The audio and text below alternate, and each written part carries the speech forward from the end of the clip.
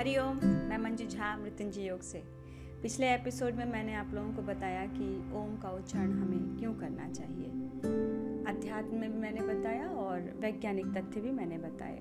अब हम उसके आगे बढ़ते हैं।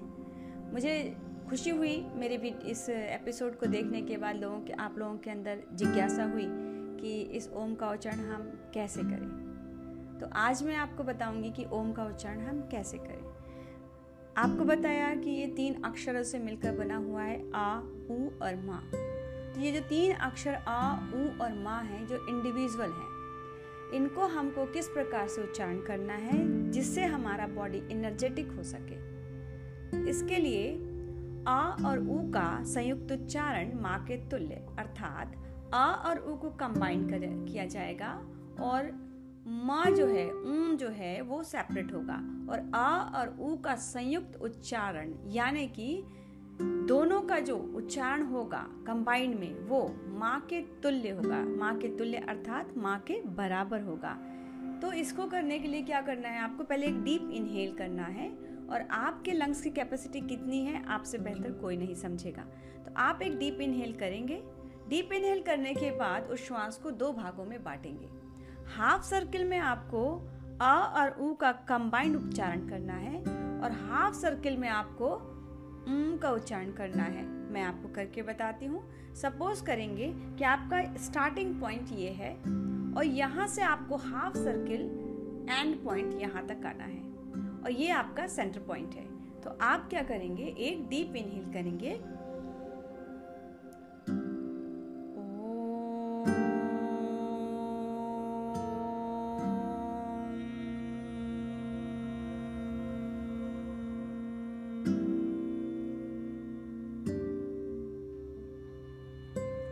जब आप ओ कहते हैं तो उस वक्त आपको अपने होठों को रोटेट करना है और ओ का शेप देना है, ओ, क्योंकि हम उच्चारण कर रहे हैं और इसका लाभ लेने वाले हैं। अन्यथा आप नॉर्मली ओम बोलेंगे तो कोई फर्क नहीं पड़ेगा। लेकिन जब आप योग, आसन, प्राणायाम, ध्यान की अवस्था में जाना चाहते हैं तो उस वक्त आपको अपने बॉडी के अंदर वाइब्रेशन, फ्रीक्वेंसी पैदा करनी है और उसके लिए आपको होठों को रोटेट करना होगा।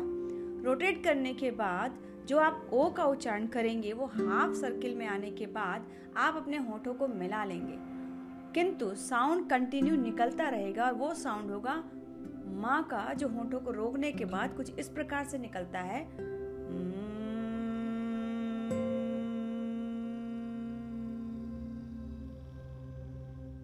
ये उच्चारण लयबद्ध तरीके से होगा, यानी कि ऐसा नहीं कि कहीं पे आप साउंड को खूब ऊपर ले जा रहे हैं, कहीं साउंड को आप नीचे गिरा रहे हैं, ऐसा नहीं करना है। एक रिदमिक वे में आपको लेकर के जाना है। जब आप आ और ऊ का उच्चारण करते हैं उस वक्त आपके कंठ में घर्षण होता है और जब आप साउंड निकालते हैं, होठों को आपने रोटेट किया हुआ है, तो क्या होगा, साउंड गले से निकल तो रहा है और वो सीधे बाहर की तरफ जा रहा है। अचानक आप होठों को बंद कर देते हैं तो वो जो साउंड आपका कंटिन्यू गले से निकल रहा था वो होठों को बंद करने की वजह से अंदर की तरफ वापस जाने लगता है और कंठ से कंटिन्यू साउंड निकल रहा है। तो ऐसी अवस्था में वो रोटेट होने लगता है। जो साउंड है वो होठों और कंठ के बीच में सर्किल बनाता है और आपको पता है कि ऊर्जा जो जनरेट किया जाता है, इलेक्ट्रिसिटी जो बनाई जाती है, उन सभी का सिस्टम जो होता है वो रोटेशन का होता है। आप ही गाड़ी में आप पेट्रोल डालते हैं तो गाड़ी पेट्रोल से नहीं चलती है। आपको पता है कि जब आप चाबी लगाते हैं तो इंजन घूमता है और उसके घूमने के बाद आपके गाड़ी के अंदर एनर्जी बनती है और वो एनर्जी से वो गाड़ी चलती है, उस ऊर्जा से गाड़ी चलती है। ठीक वैसे ही जब आप ओम का उच्चारण करेंगे कंटिन्यू तो आपके बॉडी के अंदर एनर्जी जनरेट होने लग जाएगा, वाइब्रेशन होने लग जाएगा और इस वाइब्रेशन से अनगिनत लाभ है, अनगिनत लाभ। आप समझ सकते हैं कि आपका संपूर्ण शरीर, जो ऑर्गन्स हैं, अंग प्रत्यंग हैं, अस्थियां हैं, मांसपेशियां हैं, नाड़ियां हैं, त्वचा है, ग्रंथियां हैं, ये सारी चीजें तंतुओं से मिलकर बने, सेल्स से मिलकर बने। सेल्स आपस में मिलते हैं, उसके बाद तंतु बनते हैं, उसके बाद एक ऑर्गन बनता है, ऑर्गन सिस्टम बनता है। यानी कि अगर उसका न्यू पे आप जानते हैं तो जैसे मकान में एक एक ईंट इंडिविजुअल है, वैसे हमारे बॉडी के अंदर एक एक सेल्स इंडिविजुअल हैं जो आपस में जुड़कर हमें एक आकार दे रहे हैं, एक शेप दे रहे हैं, और हर एक सेल को वाइब्रेट हम कर सकते हैं इस ओम के उच्चारण के द्वारा, जिसकी वजह से ये रीजनरेट होते हैं, डेड सेल्स निकलते रहते हैं, नए सेल्स बनते रहते हैं। और इस प्रकार के अगर आपके बॉडी के अंदर नए सेल का निर्माण होता रहा, डेड सेल्स निकलते रहे, तो आपके शरीर के अंदर बीमारियां प्रवेश नहीं कर सकती। क्योंकि जब आपके शरीर में जो ऑर्गन्स होते हैं, जैसे जैसे हम बड़े होते जाते हैं, तो इनका काम करने का जो तरीका होता है वो धीमा होते जाता है। कारण होता है कि उनके ऊपर गंदगी, अशुद्धियाँ चढ़ने लगती हैं, जिसे हम चर्बी कहते हैं, वो चर्बी जिसको हम यूज़ नहीं करते हैं। तो अगर आप ओम का उच्चारण करते हैं तो आप अपने एक सिंगल सेल को भी प्रभावित कर सकते हैं।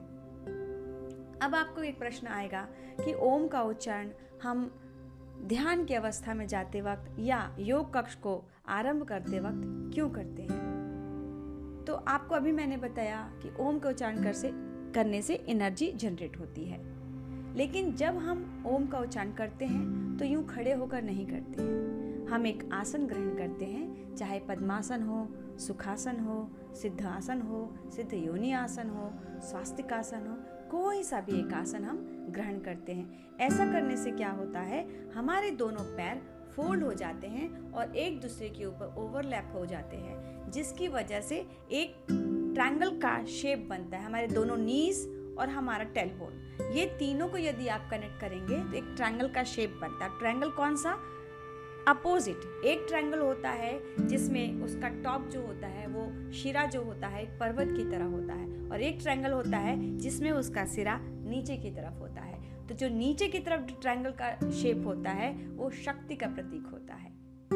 देवताओं के लिए सीधे ट्रायंगल यूज होते हैं और देवियों के लिए, शक्ति के लिए उल्टे ट्रायंगल का यूज होता है। तो जब हम बैठते हैं तो एक उल्टा ट्रायंगल का शेप बनता है जो सामने से स्ट्रेट होता है। दोनों नीज को आप कनेक्ट करिए और उसको लेकर आइए अपने थाइस के पास से, तो जाके टेलबोन पे मिलता है, और ये शक्ति का प्रतीक होता है।